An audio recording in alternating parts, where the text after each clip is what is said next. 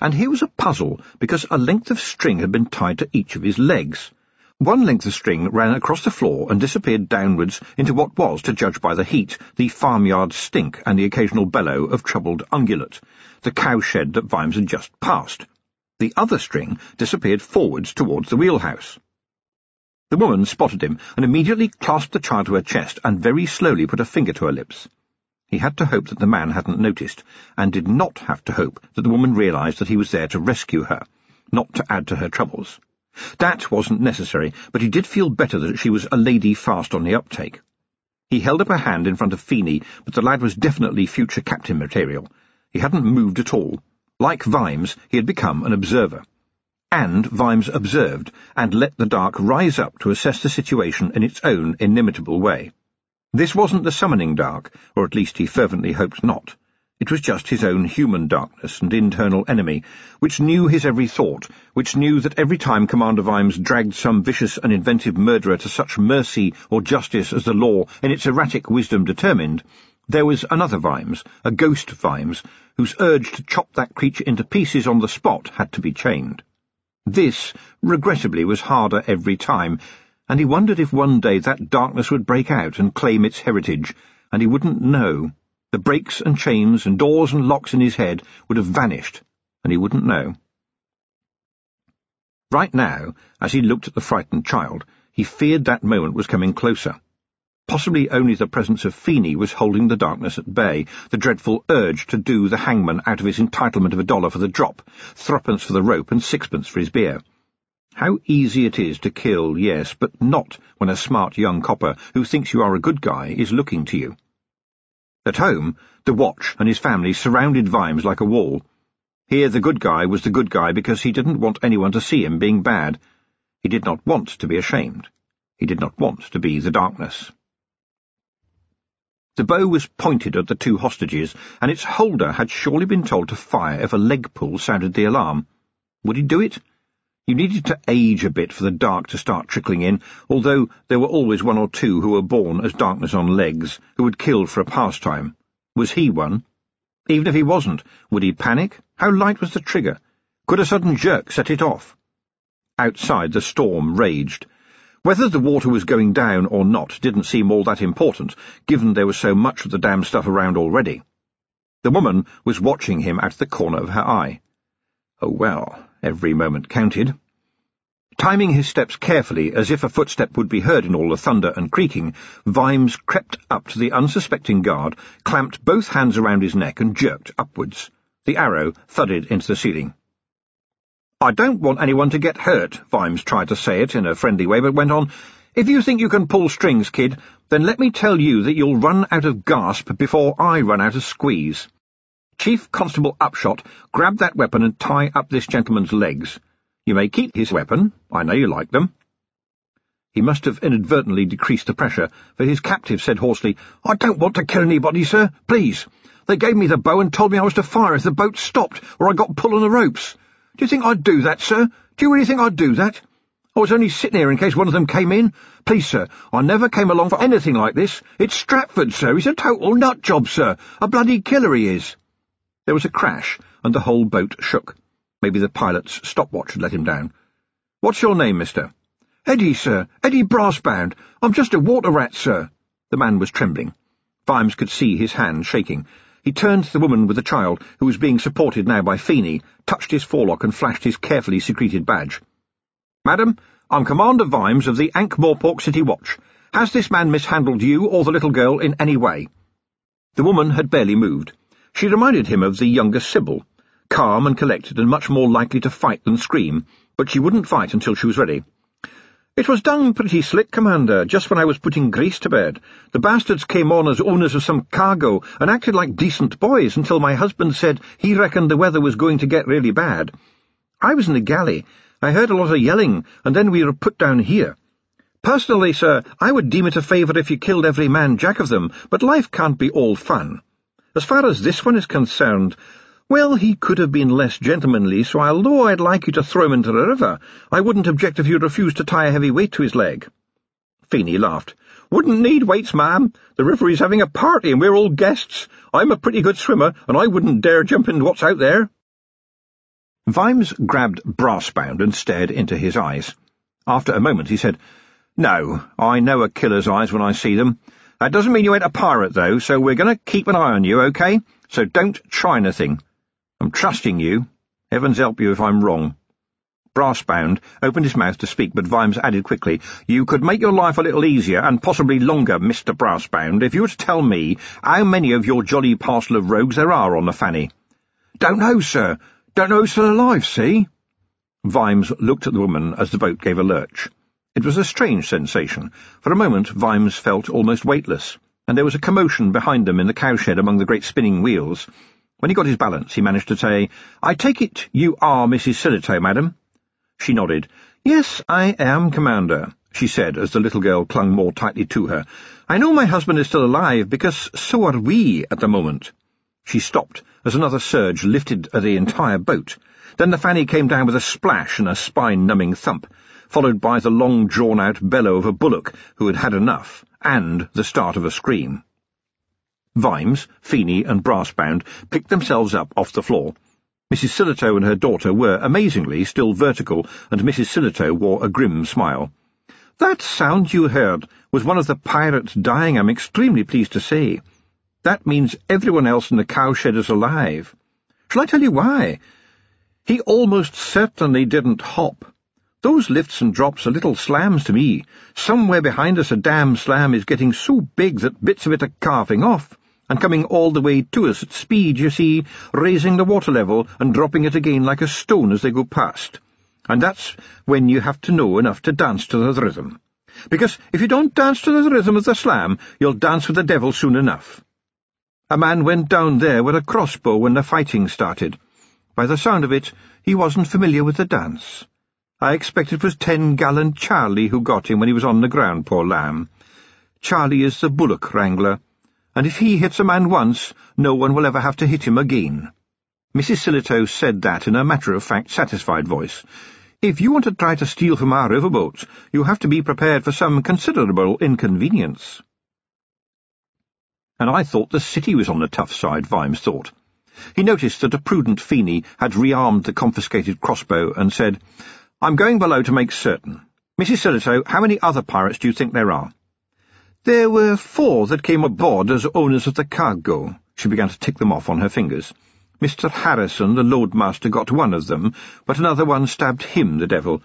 I know only one of them went down to the cowshed, and the other one helped this simpering little bastard rig up the ropes, so that if anybody was left to try any funny business, we were a hostage.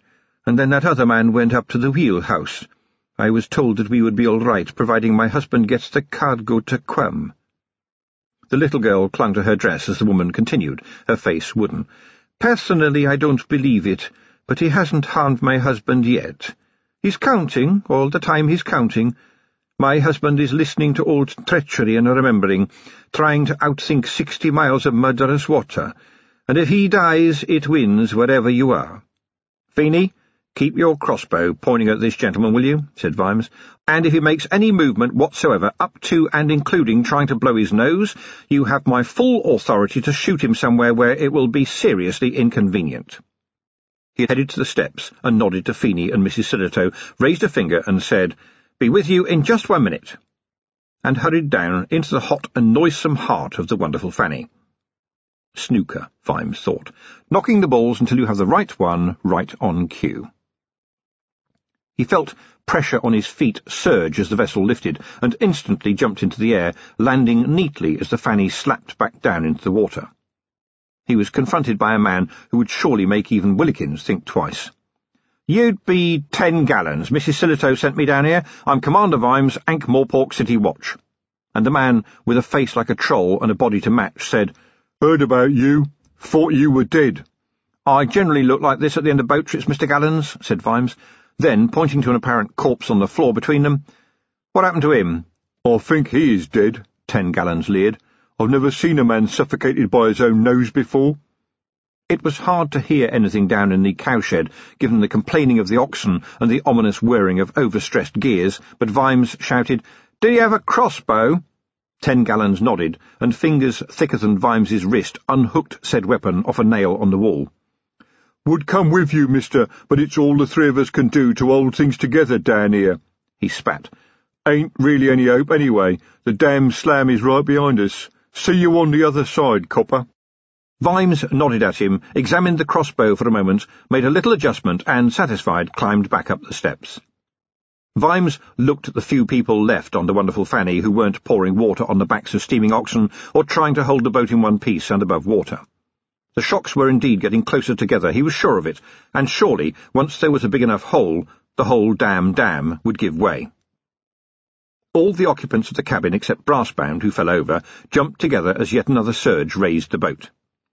There was a sharp intake of breath from Feeney as Vimes went over to the trembling Brassbound, who had clearly realised that he was likely to be the unlucky winner of the first over-the-side contest. And Feeney actually groaned when Vimes handed the man the recovered crossbow, saying, "I told you, Chief Constable, I know a killer when I see one, and I need backup, and I'm sure that our Mr. Brassbound is very eager to get himself promptly onto the good side of the law right now, a decision that might well make him look better in court. Am I not right, Mr. Brassbound?" The young man nodded fervently. Vimes added, "I'd rather have you down here, Feeney. Until I know exactly who is still on this tub, I'd like you to look after the ladies. Right now, I'm not sure I know who's alive and who's dead." "The Fanny is not a tub, Commander," said Mrs. Sillitoe sharply, "but I'll forgive you this one time." Vimes gave her a little salute, as all but Brassbound jumped, and once again the idiot floundered. Vimes turned towards the stairs. "It's going to be Stratford up there with the pilot, isn't it, Mr. Brassbound?" Another, bigger surge this time, and Brassbound landed heavily. He managed to get out, "And he's heard about you. You know how it is, and he's determined to get down to the sea before you catch up with him. He's a killer, sir, a stone killer.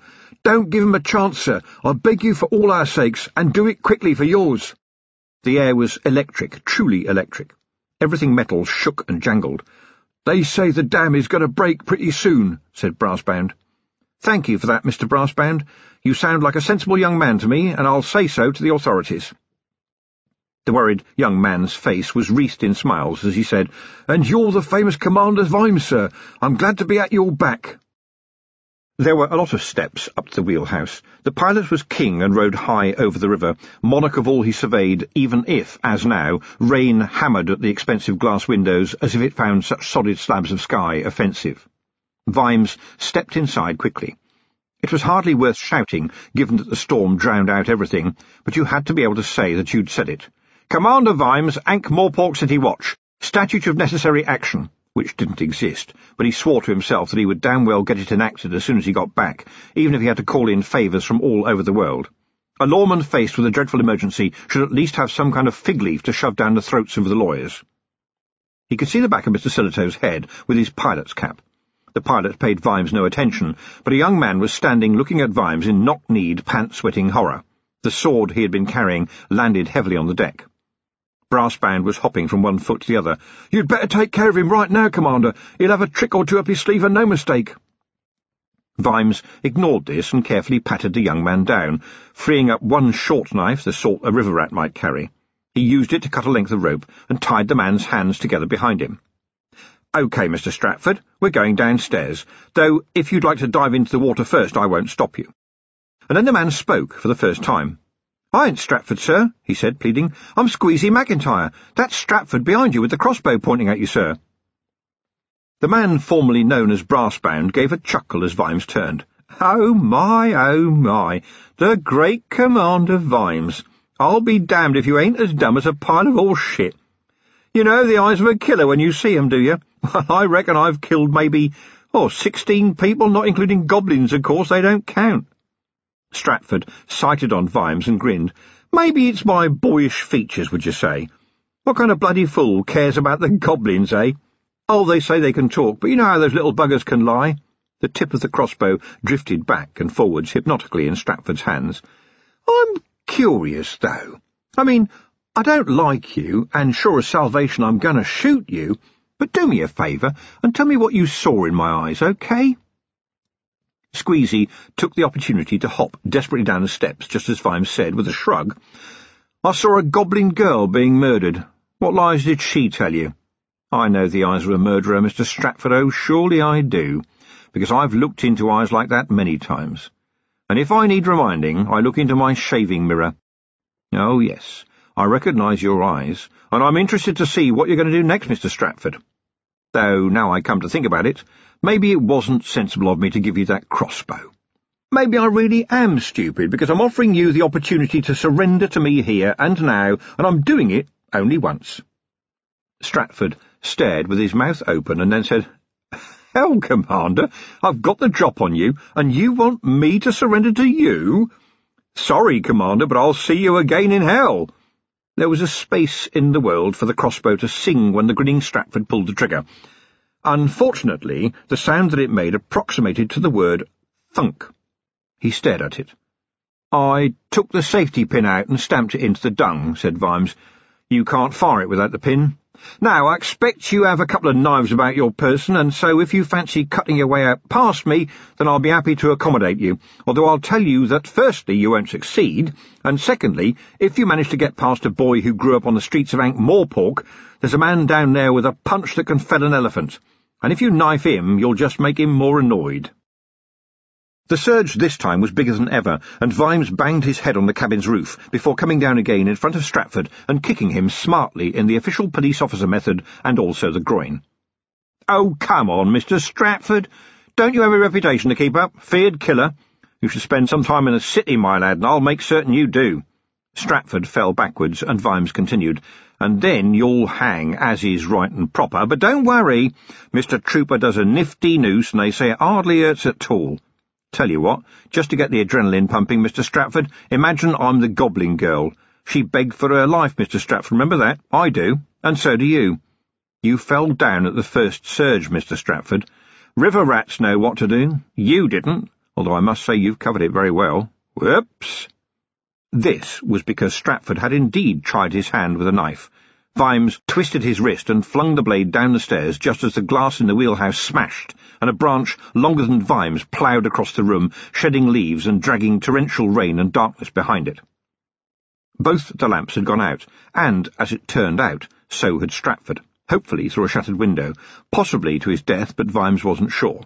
He would have preferred, definitely. But there was no time to fret about him, because now came another surge, and water poured in through the glassless windows. Vimes jerked open the little gate to the pilot's deck and found Mr. Sillitoe struggling up out of the pile of storm-washed debris. He was moaning, "I've lost count! I've lost count!" Vimes pulled him upwards and helped him into his big chair, where he banged on the arms in frustration. "And now I can't see a damned thing in all this muck! Can't count, can't see, can't steal, won't survive!"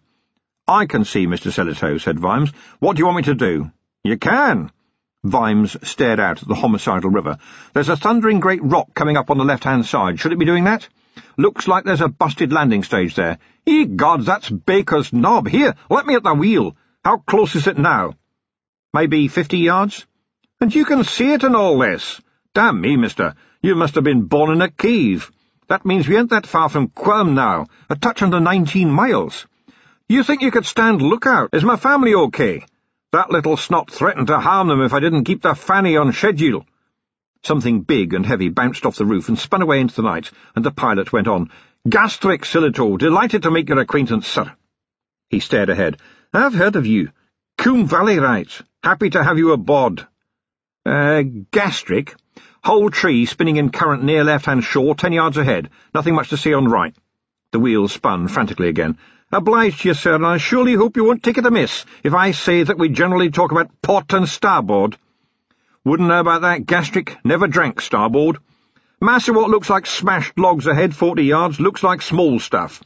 And I see a faint light high up on our right, can't tell how far away." Vimes ducked, and a jagged log bounced off the back of the wheelhouse. Beside him, the pilot sounded as if he had got a grip on things now. "OK, Commander, that would be Jackson's Light. Very welcome sight. Now I've found my bearings and an hourglass that ain't busted, I'll be further in your debt if you'd go below and tell 10 gallons to cut loose the barges. There's a chicken farmer on one of them, best to get him on board before the dam breaks. And hundreds of goblins, Gastric. Pay them no mind, sir, goblins is just goblins." For a moment Vimes stared into the darkness, and the darkness within the darkness, and it said to him, "You're having fun, aren't you, Commander?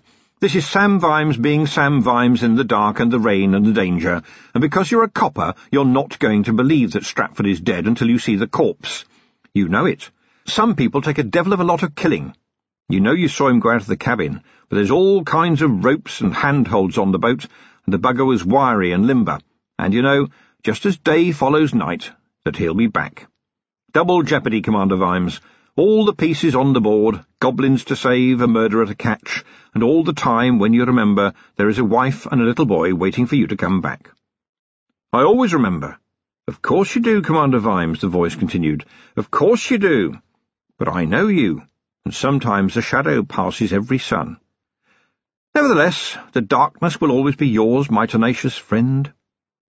And then reality either came back or went away, and Vimes was saying, We bring the goblins aboard, Gastric, because they... Yes, they are evidence in an important police investigation. There was a further surge, and this time Vimes landed up on the deck, which was a little bit softer now because of the ragged carpet of leaves and branches.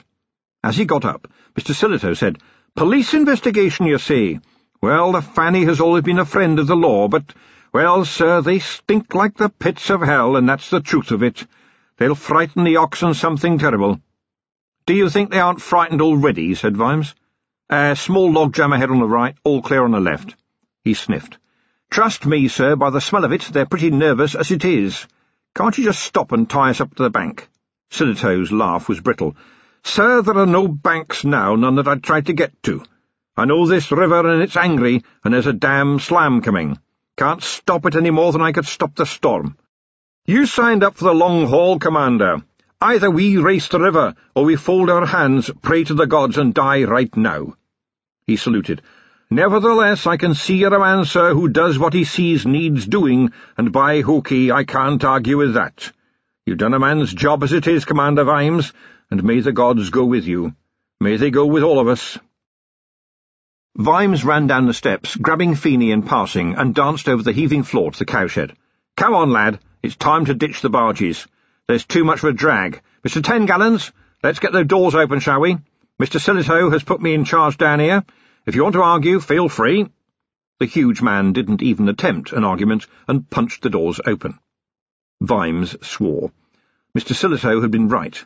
There was roaring not far behind them, and a river of lightning and blue fire was sweeping down the valley like a tide. For a moment he was hypnotized, and then got a grip. OK, Feeney, you start getting the goblins on board, and I'll fetch our chicken farmer.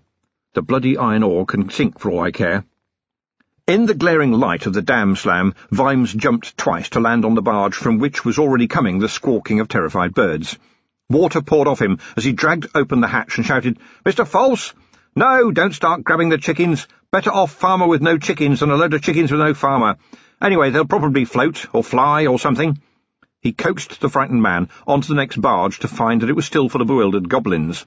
Feeney was looking out from the open door at the rear of the Fanny, and above the roar and hissing, Vimes heard him shout, It's Mr. 10 Gallons, sir! He says no goblins! Vimes glanced behind them and then turned back to Feeney. Very well, Mr. Feeney, keep an eye on the goblin's barge while I discuss matters with Mr. 10 Gallons, understand? He flung Mr. False onto the deck of the Fanny and looked around for 10 Gallons. He shook his head. What a copper that man would make if properly led by human beings. He sighed. Mr. 10 Gallons, I told you Mr. Sillito has given me carte blanche. Can we discuss the matter of the goblins? The giant growled. I ain't got no carte, and I don't know no Blanche, and I ain't having no goblins on my deck, OK? Vimes nodded, poker-faced, and looked exhaustedly at the deck. Is that your last word, Mr. 10 Gallons? It damn well is. OK, this is mine. 10 Gallons went over backwards like a tree and began to sleep like a log. The street never leaves you. And what the University of the Street told you was that fighting was a science, the science of getting the opponent out of your face and face down on the ground with the maximum amount of speed and the minimum of effort. After that, of course, you had a range of delightful possibilities and the leisure in which to consider them. But if you wanted to fight fair, or at least more fair than most of the other street options, then you had to know how to punch, and what to punch, and from precisely which angle to punch it. Of course, his treasured brass knuckles were an optional but helpful extra, but, Vimes thought as he tried to wring some blood back into his fingers, probably any court after sight of 10 Gallons would have forgiven Vimes even if he used a sledgehammer. He looked at the brass knuckles. They hadn't even bent. Good old Ankh-Morpork know-how. The country may have the muscle, but the city has got the technology, he thought, as he slipped them back in his pocket. OK, Mr. Feeney, let's get them in, shall we? Find Stinky, he's the brains of the outfit.